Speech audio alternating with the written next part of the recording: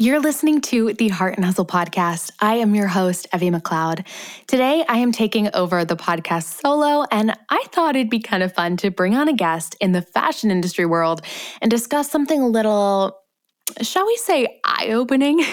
If you've ever wondered what all this hubbub about sustainable fashion or ethical fashion is, what that may even means, how to do your part as either a brand or as a consumer, then this episode is for you. Today, I invited my friend Jessica Kelly onto the show. Now, Jessica is the founder and CEO of Threefold. She's spent a decade helping hundreds of fashion and lifestyle brands in New York City grow their business through marketing, sales, and PR. During a life-changing trip to India, she saw firsthand the issues with the supply chain and fashion industry and was set on a mission to change it. Now, Threefold provides fashion brands with access to an ethical supply chain and training so they can grow their business for people, planet, and profit. Now, today, Jessica and I are talking about everything sustainable and ethical fashion. We cover everything from what the heck even is sustainable fashion, all the way to the behind the scenes of being a brand in the fashion world and how much you may not know about working with manufacturing and product development. There's just a lot that goes into it. I even share some of my behind the scenes of starting Evie Swim, what I learned the hard way. It's a lot. We also discuss steps you can take as a consumer to support sustainable and ethical fashion brands and movements, as well as steps you can take as a brand or as a founder trying to make waves in this industry. So if you've ever thought made in the USA or made in America meant made better, you'll want to listen. If you ever think that you know the exact definition of a quote-unquote sustainable brand, you'll want to listen. If you've ever felt overwhelmed or exhausted by the sustainability conversation in the fashion world, you'll want to listen. One of the things I love so much about Jessica in this conversation is that it can be messy and confusing trying to wrap our heads around sustainability, but she breaks everything down in such a way that you'll walk away feeling empowered and excited rather than discouraged or overwhelmed. I am really excited for this conversation, so I'm just going to stop blabbing and we can get started.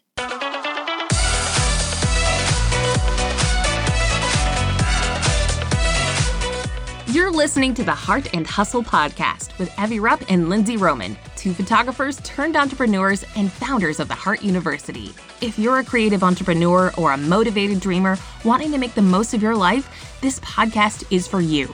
Each week, Evie and Lindsay bring you actionable tools to uplevel your business and life. So if you're ready to step up to the plate and pursue your God-given potential, you're in the right place. You're ready to live your life and run your business to its fullest? Then buckle up, because here are your hosts, Evie and Lindsay.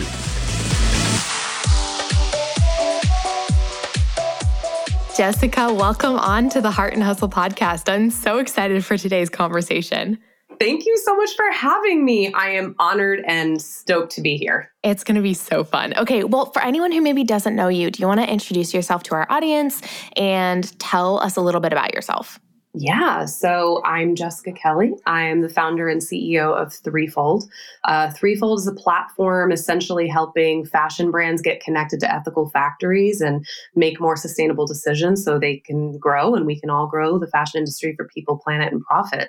I have worked over 10 years in fashion in New York City, cut my teeth on the runways at Fashion Week in PR, and then worked in marketing and sales. So I've worked with hundreds of brands, small, large, top brands like Tory Burch, Tommy Hilfiger, Alexander Wang, Oscar de la Renta, to small brands that you've not heard of yet that are just getting started and everything in between. And so I love fashion, and I just hit a point a few years into my career where I felt like it could be better, and that kind of led me on this whole journey to figuring out what that was. And here I am today trying to build something that is a solution to making the industry better. So very honored to be on this journey, and I'm excited to see where it goes. Yes, you are just a powerhouse of an entrepreneur and in this space, and it's been a joy to get to know you for a little while on social media and,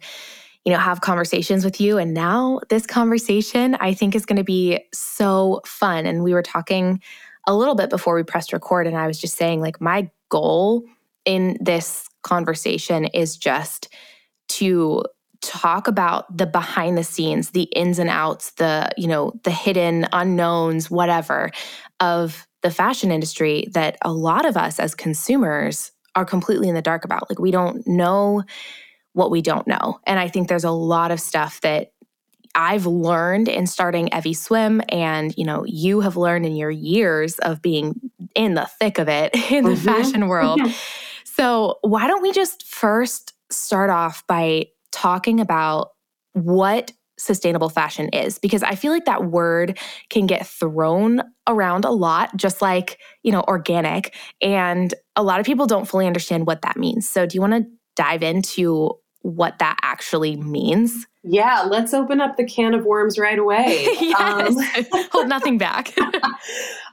So I think if you really want to get practical, what I've always delineated is sustainable fashion is focused on the planet, and ethical fashion is focused on the people, the labor.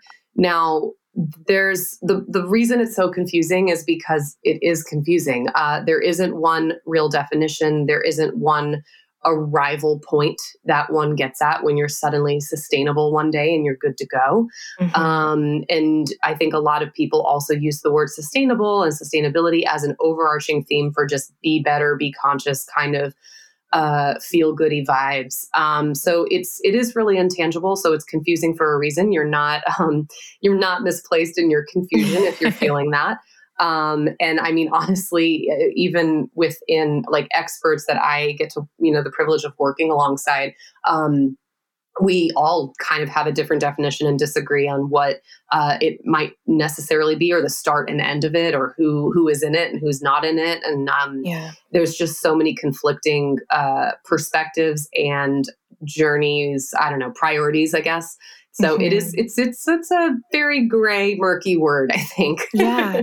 Well, yes, amen. Because especially, getting started in the sustainable, ethical fashion world with Evie Swim, it was so overwhelming to, hear different opinions on like, this is sustainable, this is not, this is ethical, this is not, you have to start this way. This brand is doing this right. This brand is doing this terrible, like the same exact brand.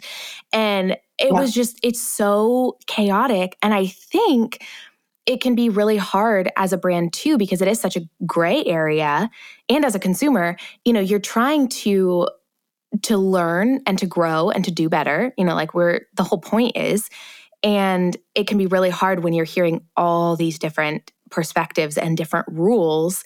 And you're like, okay, what the heck? As a consumer, let's say specifically, what the heck? I've heard this brand is good. And then from a different person on the other side, I've heard this brand is terrible. Like, it's the same brand. What do I do?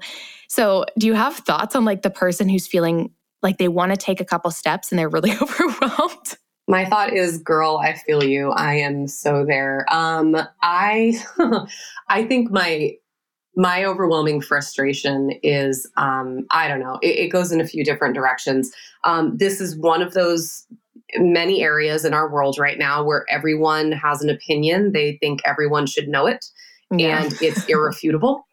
And that gets really frustrating because it's exactly what you said. It's, well, this is right and this isn't right. And this brand does this right and this brand does this wrong. And this brand isn't sustainable and this brand is sustainable. And at the end of the day, it's so much noise and it's it's frustrating. I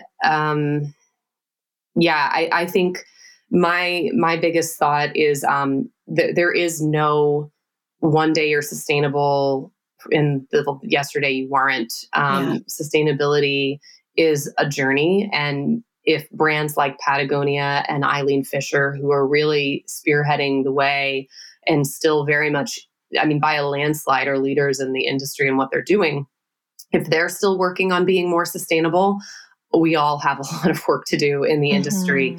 And I think that's the first reality that one should come to. But then B, if you're in fashion, it's a product-based industry. So no matter what you're doing isn't sustainable, right? Like if you're making a product at all. But we all are also people. Like you can't just stop breathing to be more sustainable. So, I think it's being more realistic about what can you change and what can't you change. and what do you have the power to change that you can take one step at a time each day. And I think that that's really the journey we should all be on, is having that intention and then following through with action on that intention. So not everyone in the space agrees with me, but I just think the negative sentiment of you're not this, you're this kind of fight back and forth, it tends to ostracize people or keep people from even trying. And this isn't even for consumers. This is for brands who are like, well, we'll never be sustainable. And look at how H&M gets canceled and yelled at for trying. So we're just not going to. I never, ever, ever want that to happen. I want everyone to feel like they can take one step at a time and keep improving. And there are a lot of brands that do, but they will not talk about it. So, I mean, I think cancel culture infiltrates a lot of different areas of our lives these days, and that's one of them. So working to try and make people more journey-minded and hopefully make that a better process. I love that, especially as, a brand in the fashion industry. It's such a breath of fresh air to hear, like, yes, it's a journey, figuring out as you go. Because I feel like the whole sustainability and movement can be very cutthroat for new startups and new brands. And it can be really intimidating to, be trying your best with limited resources and then have people, be furious that how dare you not do X, Y. And you're like, I didn't even know X, Y existed. Like, I'm just like trying my best with what I have. And I know a lot of other product-based listeners who are listening to this are probably feeling the same way if they're taking that step in that direction. So I feel like you're giving a lot of permission, Jessica, and just like, hey, it's a journey. Like, we're always going to be improving. It's not like overnight, you can launch a brand and be 100% sustainable from day one. Like, it's a process and it's a journey. And sometimes you just have to take one step at a time and constantly be looking for ways to grow and improve and learn. And that has to be part of it. So I love that. Absolutely. Absolutely. I would love to hear in your story, like because you mentioned, you started with the runway shows and like the fashion weeks and all of that. What really drew you into sustainable fashion? Like, was there a moment or a situation where you were like, whoa, this needs to change? Yeah, there was one very, very specific moment. So I had overall a few years into my career wanted my career to mean more. I felt deeply called to the fashion industry. I have wanted to work in fashion since I was 8 years old. I love it. But it is a lot of Devil Wears Prada jobs. And that part, honestly, that part's kind of still the same. But I just felt like there had to be something more. This industry, everybody is affected by this industry. I mean, talk about Devil Wears Prada. There's a scene where, Miranda is talking about how you think you're not a part of the fashion industry because you wear this lumpy blue sweater, when actually, and she goes through this list of how Andy is actually very much a product of the room she's standing in. And I just feel like fashion, whether you buy into trends and brands or not, everyone wears clothes. And it is something that does affect everyone. And so I was trying to kind of figure out, like, what is the deeper meaning and impact that would have. I didn't want to leave the fashion industry. Many people do. When they get frustrated with it, they just go to a nonprofit or somewhere they see a tangible difference being made, which is great. But I wanted to stay. I wanted to fix it. And that same year, an opportunity presented itself for me to go on a mission trip to Zimbabwe. And I took it. And it was my first time in a developing nation. And I was so overwhelmed by the joy and the generosity of the people.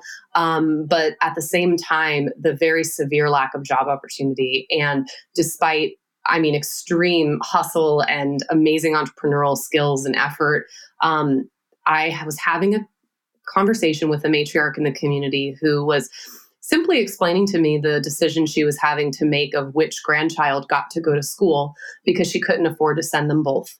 And they, her daughter and her two grandchildren were living in about half of a house that had just the sink in the kitchen had running water.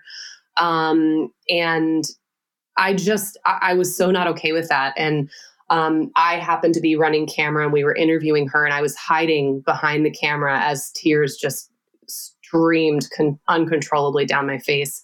And I don't know, moments like that, when you have a moment like that, you have to pay attention to it, because it's those burning bush moments where you're like, I have to do something. And I remember being on the flight back to New York City, and the closer I got to the Manhattan skyline, just feeling more and more just anxiety and weight and overwhelm hitting me. The job I was in at the time was the worst boss I've ever had. And just feeling like I did not want to go back. I was dreading going back into that office. And I knew I had to do something. And I knew now that it was figuring out how to create sustainable employment around the world. And I'll connect that to another trip, which is actually what got me to what I'm doing now with Threefold. So that was the moment when I knew I had to do something, and what, shifting more towards what that was. But a lot of things happened between then and what I'm doing now. It didn't, I didn't have that moment and go, oh, this is it. I've got it. I'm going to, go off and save the world. It's really a process and a journey that I went on. Like that year, a massive factory collapsed in Dhaka, Bangladesh, killing over 1,100 people in one day. And it was the first recent event that had really exposed the exploitation and issues that were being hidden in fashion supply chain, because we are decentralized and all over the globe. Yeah. And so I started kind of putting two and two together, and things that fashion is the largest labored industry in the world. 1 in 6 people work in it. And of all the clothing sold in America, 97% of it is made in developing nations, where these jobs matter the most. And like I said before, we're not talking about, do you get to go to college? We're talking about, does your daughter get to have an elementary school education where she's literate? And are you going to be able to feed your kids at night? Do you have a roof without a hole in it over the top of your heads? So this is reality for a lot of people on this planet. And bringing manufacturing into countries has lifted people out of poverty. And I think if we can do that by actually ensuring really safe, sustainable employment in an even better way, we can do even more than that. And so that all, I mean, gosh, I think it took me a year before I even came up with the name for Threefold. And I even started it more as a marketing agency, because I was like, well, what do I have in my hand? I can do marketing. So let me start with that. And it wasn't until a couple years later, and what I was doing wasn't really resonating. It wasn't working. And it also wasn't making the impact that I had intended to. Like, my whole point is to create sustainable employment. I could barely create employment for me. How am I supposed to, what am I supposed to do with that? And it was coming up on my 30th birthday, and which is a great, come to Jesus moment in your life of like, oh, what am I doing? And I just had this feeling in my gut that I needed to go to India. I had this idea, but I did not have a background in production. And I was like, I need to get on the ground. I need to go into factories. I need to learn more about their perspective and what they're doing. And I don't even know why it was India. I just knew I had to go. And so I crowdfunded. I went to India for a month for research and development. I met with incredible factories. Mind you, I booked this ticket knowing not a single soul in India. And I just started reaching out to literally anyone and everyone, including a poor woman sitting on the bench next to me in Union Square. And I was just like, do you know anyone in factories in India? That's amazing. Yeah. No shame.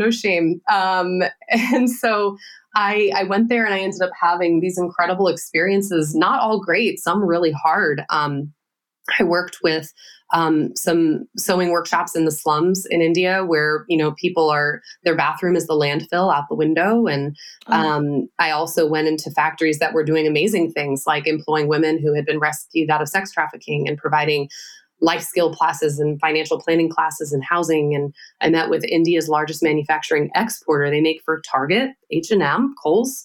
And they have leading labor standards in the industry. They have machines that dye denim with 1 glass of water. They have daycare for their employees' kids.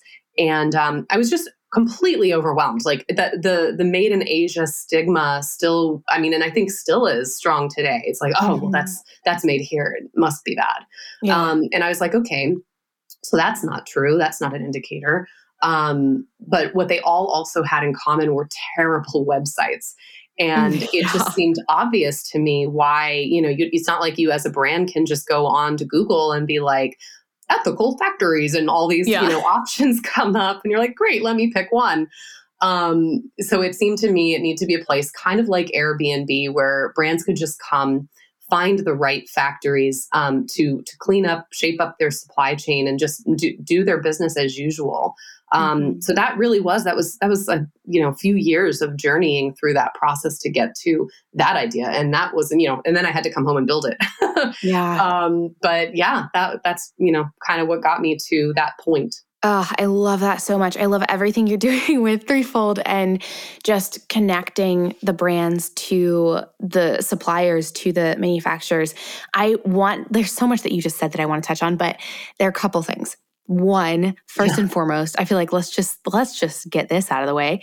You were talking about how, in a lot of these third world countries or underdeveloped countries, fashion and manufacturing actually has been huge, like in positive ways for those people, for their economies. But I think for so many of us, when we think of, something being made overseas or whatever, we have the perspective of sweatshops or, like child labor or whatever. Like we have this negative perspective of it, which I would love to hear your thoughts on this. I don't know that's like the worst, that's wrong. I don't think it's wrong. However, from what you're saying, like it's not an indicator. It doesn't mean just because it was made in India, it's made poorly or unethically or, whatnot. So do you have thoughts specifically on the whole, I know you and I had a personal conversation on this, the whole USA made versus overseas made, sustainable versus not sustainable or not ethical. Like, do you have any other thoughts on that you want to touch on? Because that was a part of your story, but man, we could go off on that. Oh yeah. That is my favorite misconception to push back on. And I probably will never stop doing that. So, made in the USA is a very lazy Band-Aid that a lot of people use to not have to look at their factories, to not have to do their own due diligence, and to not have to deal with it, basically. Yeah. We have, and if you look up like past Google News articles and stuff, you'll find that there have been consistent crackdowns in Los Angeles's fashion district, in the garment district in New York, where sweatshop conditions occur, lots of underpaid, illegal workers that are underpaid or maybe paid under the table via cash and are not treated well.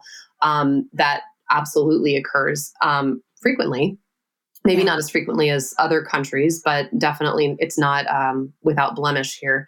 And and then, like I said, there's incredible factories overseas. So this notion that an address suddenly means you have standards is completely ridiculous and unfounded. Yeah. And so that is why, it's one of the things that we're missing in the fashion industry that food is at least 10 years ahead of us in, which is that USDA organic stamp of approval.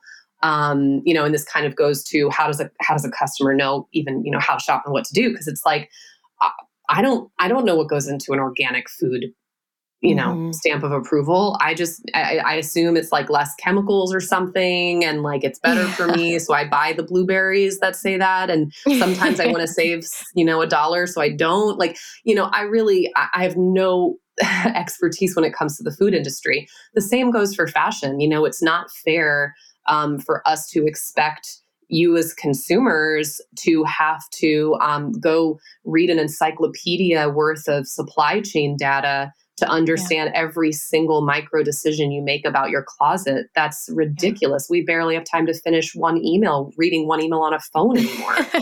I know I can't. So, I think, made in, it barely scratches the surface of that. Made in really only means the last place that the entire garment was assembled. So that could be the last 10% of the supply chain. And the entire 90% was done, in 20 different countries. We're going there. I love it. Yeah. So, So, I mean, it's like pretty much everything in production, it's Pandora's box. It's very, very complicated.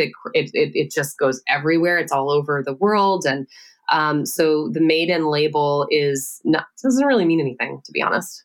Yeah, I think there's so much in the fashion world, especially when it comes to, trying to, whether as a consumer or as a brand, trying to make an impact even in our tiny little ways of what we're purchasing or what we're creating or whatever. There is so much that is either misunderstood or misrepresented, within, like when I was starting Evie Swim, this is very specific. I thought Made in the US would allow me, which I don't think this was inherently wrong. It allowed me to go to my factories easily and check work environments, talk to employees, be very hands-on with the process, which I'm still glad I did because it did teach me a lot.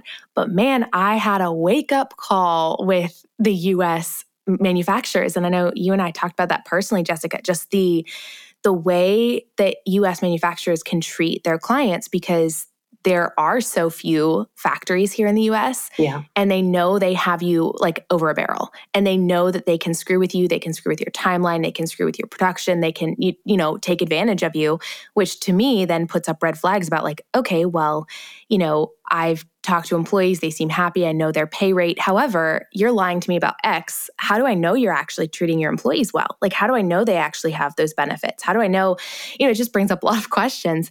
But then, it then gets into the sticky part of like consumer opinion of if I did take my manufacturing overseas, whether that is to, Mexico, Guatemala, whatever, found an ethical factory there, or Portugal or India or wherever, if I took it overseas, is my consumer's perspective, because of that stamp of made in the US or made overseas or wherever, going to change, and they're going to assume it's less ethical because it's overseas? Like, it's so hard to navigate and figure out, finding those good manufacturers who actually care, who are going to be ethical, who are going to treat their employees and you as a client and your product really well.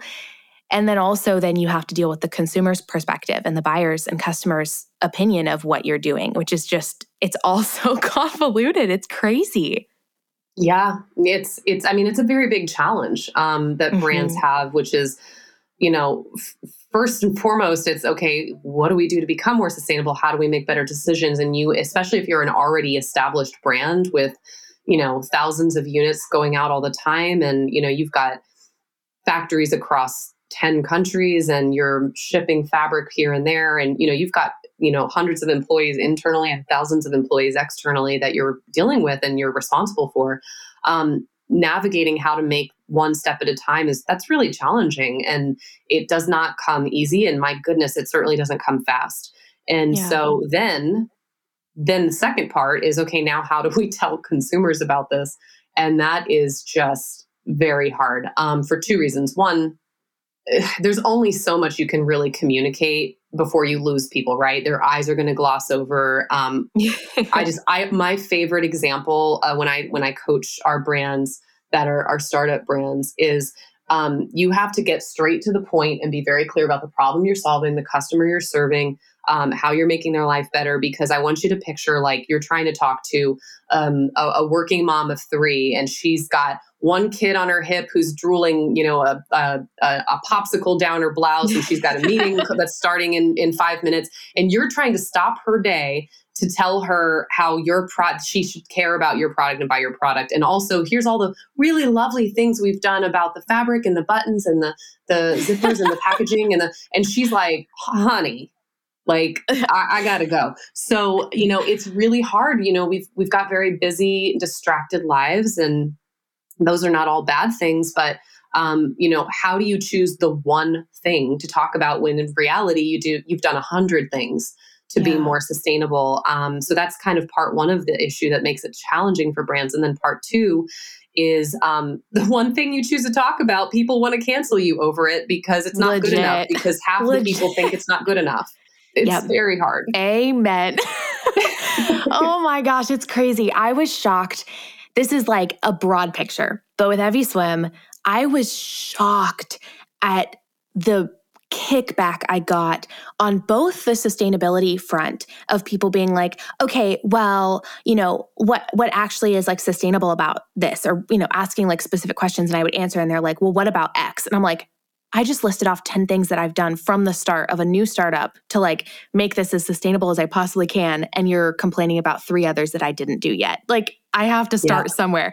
So that was one thing. But the other thing, this is a whole other beast of a topic, was size inclusivity, which was a whole like thing for me getting started in fashion that was absolutely mind-boggling, eye-opening, shocking, was how the fashion industry is set up with sizing and how difficult it is for a startup brand to expand a huge size range from the start just because of the sizing setup of like, extra small to extra large is quote unquote standard sizing. And then beyond that, you're basically starting from ground zero again. Like, it's a whole thing. And I was learning that as a creator, producer, brand. And then I was blown away and very discouraged, honestly, in launch phase by the kickback that I got of, I was so proud of myself for extra small to extra large with this brand starting out, because I knew more of the ins and outs of the difficulty expanding and impossibility as a startup expanding. But my consumers didn't know that. And so it was really like hard for them and hard for me to like, because we were on different pages and different understanding levels. So I think there's just so much, like you were saying, as a brand, there's only so much you can communicate. And even when you do communicate, like, yes, we're working on it, or like, yes, we're that's our next step, people are like, well, it's not good enough, canceled. Like, it's crazy. Yeah. All right, entrepreneurs, let's face it, you're in a pickle. You're not attracting your ideal clients because your brand visuals are just meh at best, and you're not showing up as the professional ready to make their life 500 times better. Do you honestly feel like your website just sucks? Like your branding feels like you created it in Microsoft's Paint? Anyone else remember Microsoft's Paint? Is that just me? Okay. And your client experience just overall feels like it's seriously lacking, and you just need a change right now. But let's be honest, you're not ready to drop $8K on a custom web and brand design. Well, don't worry, that's where we come in.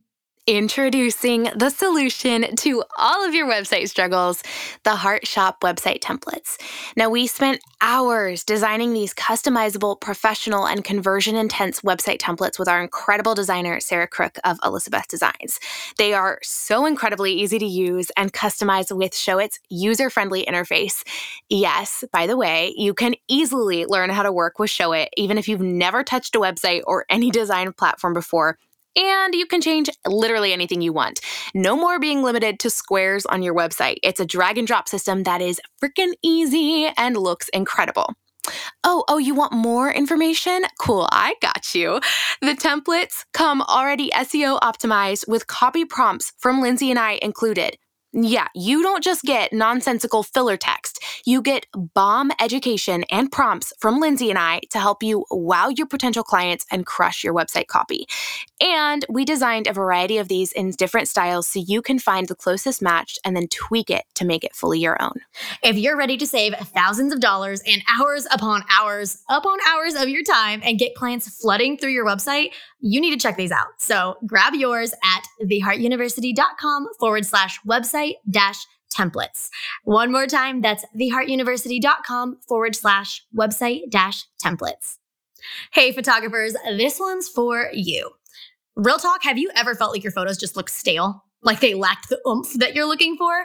Ever feel like you're not just like fully capturing the life and energy and story of your clients, but you just don't know how to fix it?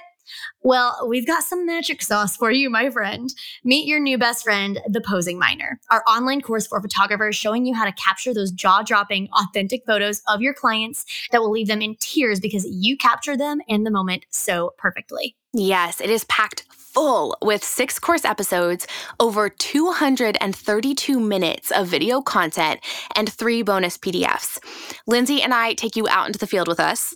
Like, no, literally, we go into some fields and we walk you through step by step how to pose families, couples, portraits or seniors, wedding parties, and a wedding couple. So if you are ready to say bye-bye to brain farts in the middle of your photo sessions, awkward silences and weird freaking prom poses, uncomfortable clients and subpar images, the Posing Minor is your new best friend.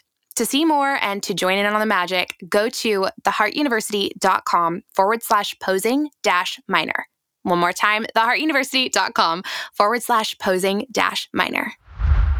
Yeah.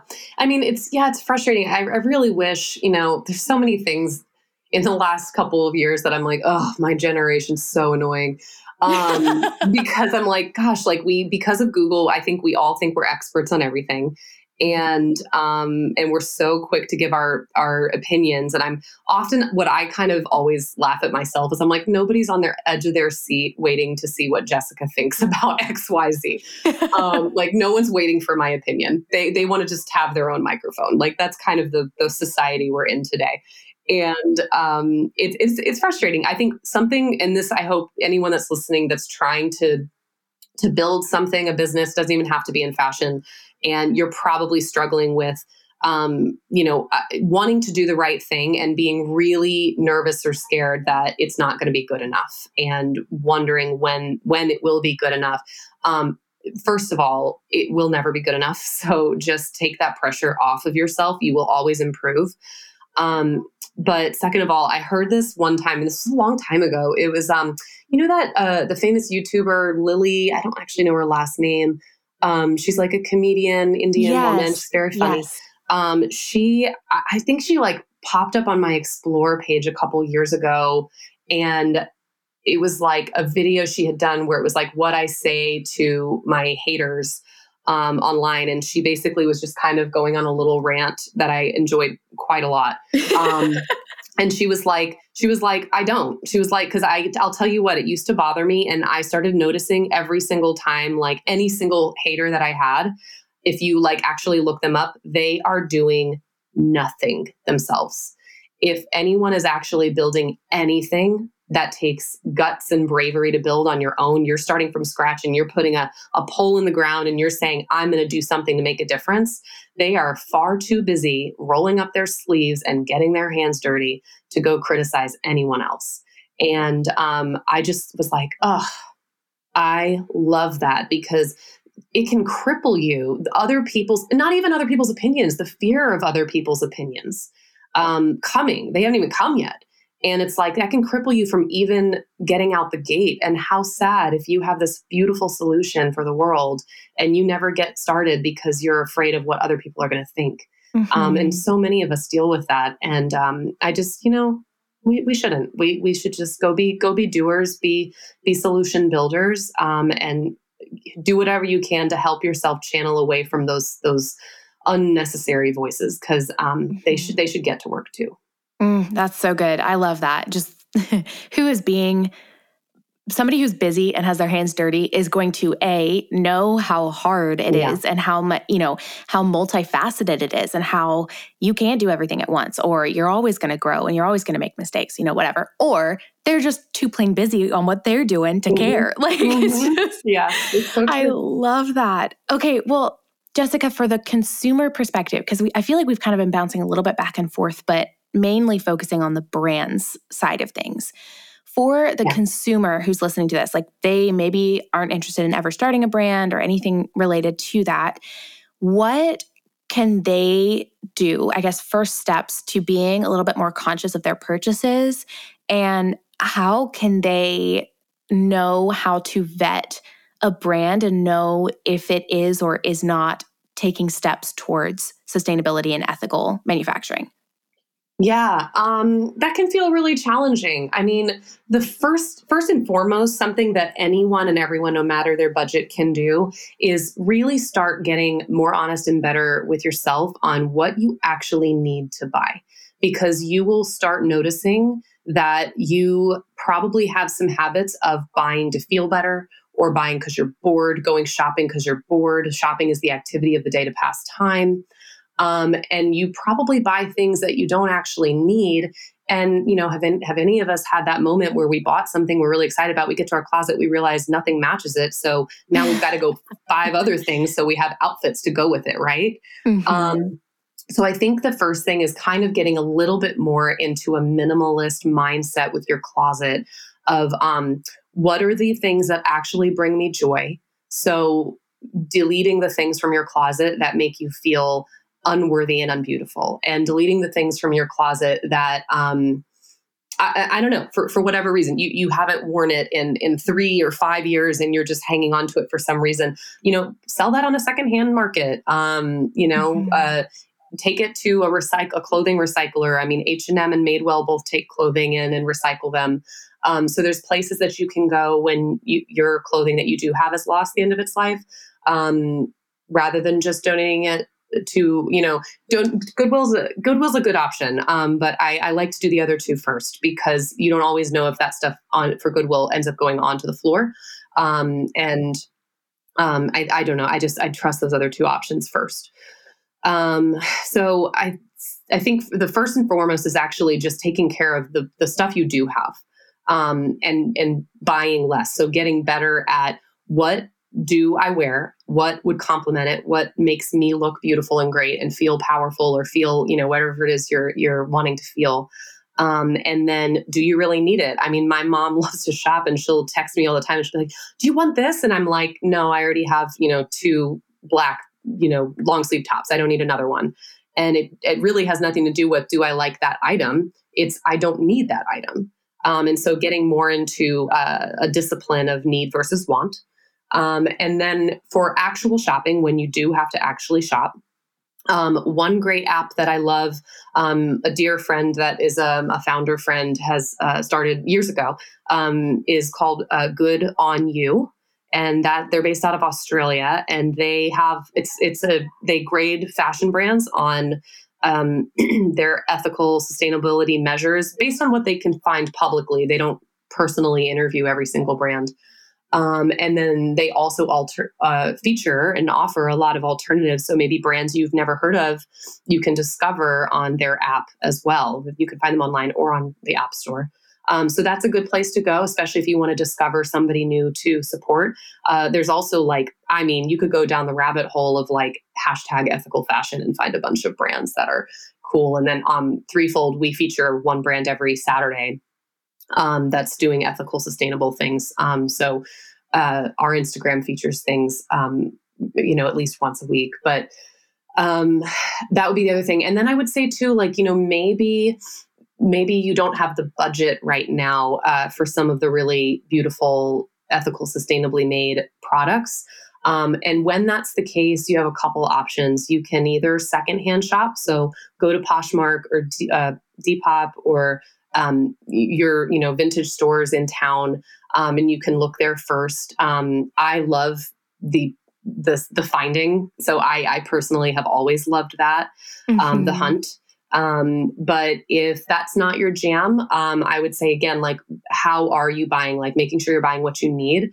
I actually had to buy some Zara jeans recently, and it was literally because I had tried on 10 different brands, all ranging in pretty high price points, and none of them were big enough to go over my thighs and butt, but small enough to fit my waist. Yes. Great problem to have, I'm aware. But sizing is really challenging, like you were saying. Yeah. So even if you have, a full range of sizes, that doesn't necessarily mean it'll fit me, even if it is my size. Mm-hmm. So jeans are really hard for me. And so I ended up finding that pair, and you know what? I will wear them to death, and I will mend them over and over and over again, because that's what I do with my clothes. So when you do have to buy a brand that would be considered fast fashion, just again, making sure you're buying it because you really truly need that item, not because you're bored. And, and then once you have it, actually launder it properly. Don't overwash it. We tend to do that here in America, and mend it and find natural, ways to clean things. Like my whites, honestly, they get the whitest when I use this combination of, white vinegar and Dawn. And I let it sit on them before there's any stains yellowing in the armpits or anything like that before I wash them.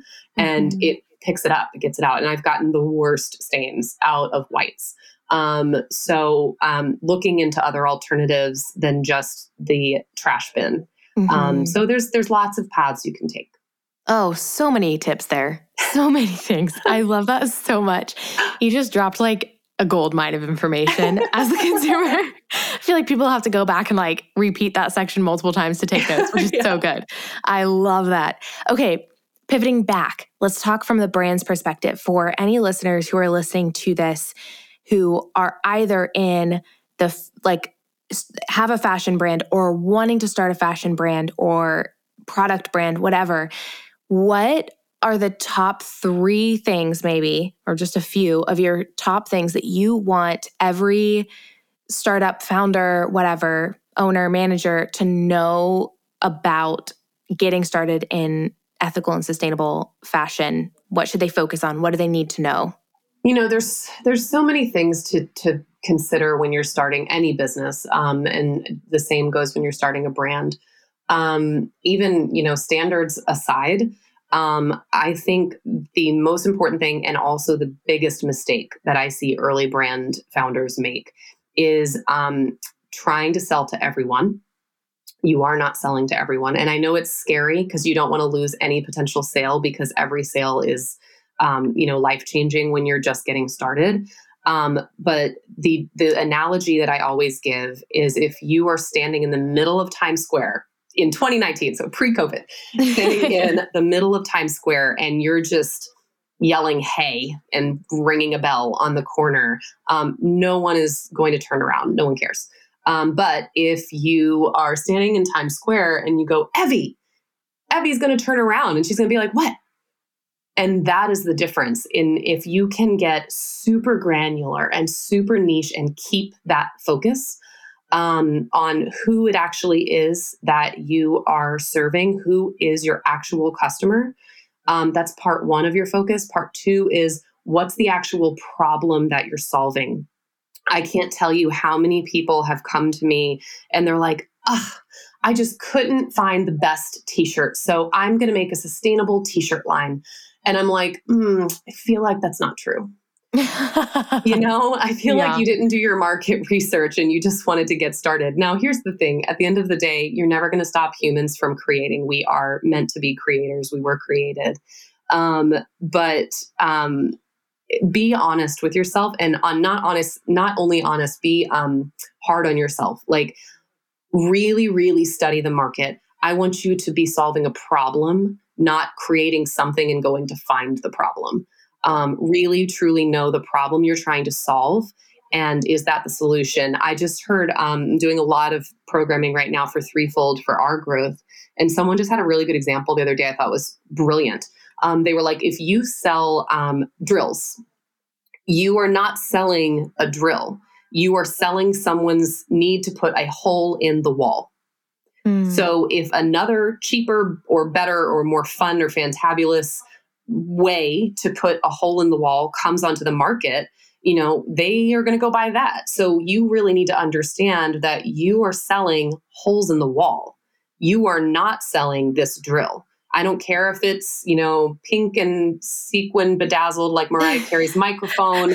I don't care if it, you know, floats and does it for you. I mean, that's pretty cool. But, you know, you need to really, really be honest with yourself and hard on yourself. What is the actual problem we're solving? Because if you really are honest at the end of the day, like everyone has clothes, you know, no one's like, oh, I might go out naked if I don't buy this brand. Like, that's amazing. So that's true. like, you know, you need to really know like, okay, what am I solving? There's an awesome brand out there right now, Move Mama, that I just love. She's actually here. I've been in Charlotte during the pandemic and she's got these cool tees that like they're maternity nursing t-shirts, but they actually look super cute. And they have like a hidden zipper over the boob line that like, so you can just literally zip it open and like feed your baby and then like zip it back closed. And you would never know because it just looks like a cute color blocked tee. I'm obsessed with it. Like what a cool design idea. So instead of like draping a cloth over yourself or wearing, you know, one of those weird drapey shirts, you can wear this cool color blocked t-shirt that looks like your normal shirt would look. Anyways, so, you know, you right? Isn't that awesome? So it's like really clear problem. Here's the solution. And that's where you should start before you waste a single penny on developing anything and trying to launch a brand. So that's two. I don't even know. I guess the third thing I'd say, if you really want to talk about, gosh, because there's so many things you can do in starting a brand and when it comes to standards. So I don't know. I would say you can come to Threefold, and we've got lots of training. We have a coaching club that takes you through all the nuts and bolts of starting a brand: production, marketing, branding, crowdfunding to get money, how to build your wholesale accounts, how to get featured in press, because there's a bajillion things that go into starting a brand, and odds are you're not an expert in all of them. So that's probably that, or anyone else. Like, find someone wiser, more experienced, smarter than you that can come in and help be your Gandalf and help you build your brand as a wise counselor. Can't amen all that enough. What, Jessica, would you say, as we're like heading towards the end of this interview, what would you say is the biggest lesson that you've learned in business? It's like a question we ask almost every guest, and I know it's a doozy. So yeah.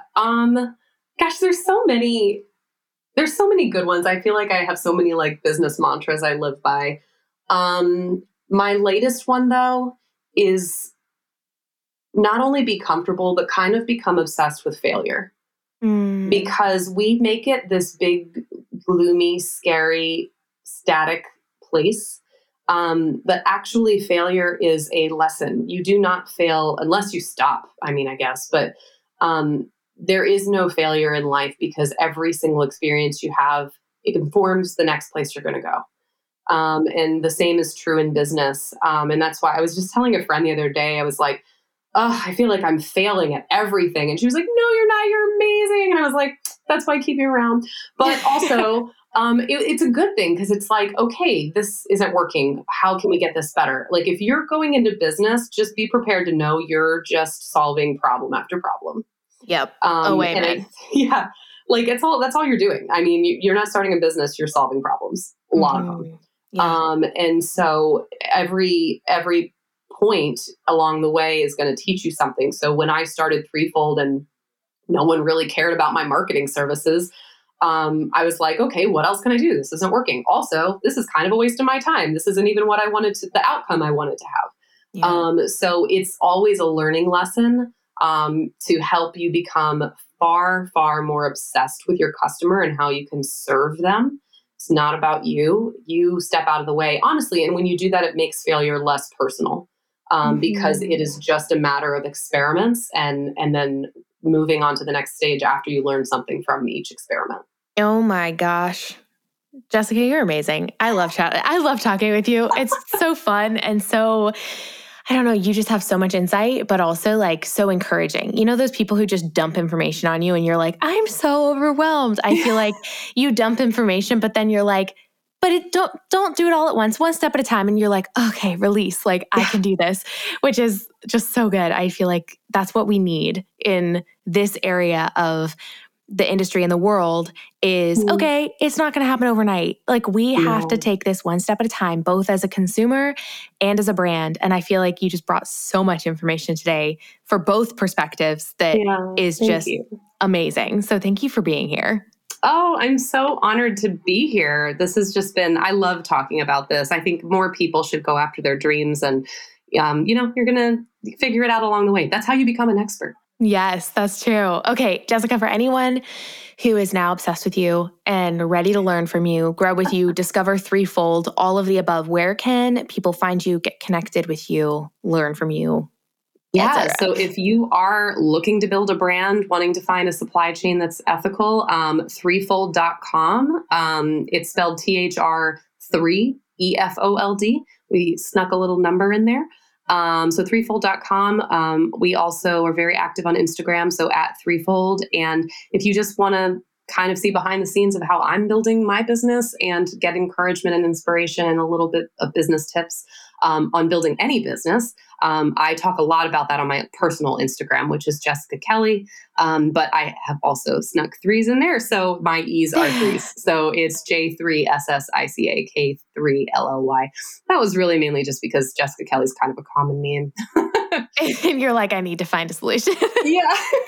Exactly. Again, solving a problem. Oh, I love it. Jessica, thank you so much for giving us your time today, for being here, chatting through all things fashion, sustainability, ethical manufacturing, ethical brands, all of it. This is just a conversation that needs to be had, needs to be discussed about openly and honestly between all parties involved. And I love that we were able to have this conversation today. Oh, I'm so honored to be here. Thank you. And thank you for telling my story. I hope it encourages other people to just be brave and go after what they're thinking, because I promise you, we all feel the same way. It's called imposter syndrome. No one feels like they have all the answers when they start and they feel like they can't. Just go do it and figure it out. A freaking men. Jessica, you're the best. Oh, thank you. Thank you, honey. Have a great day.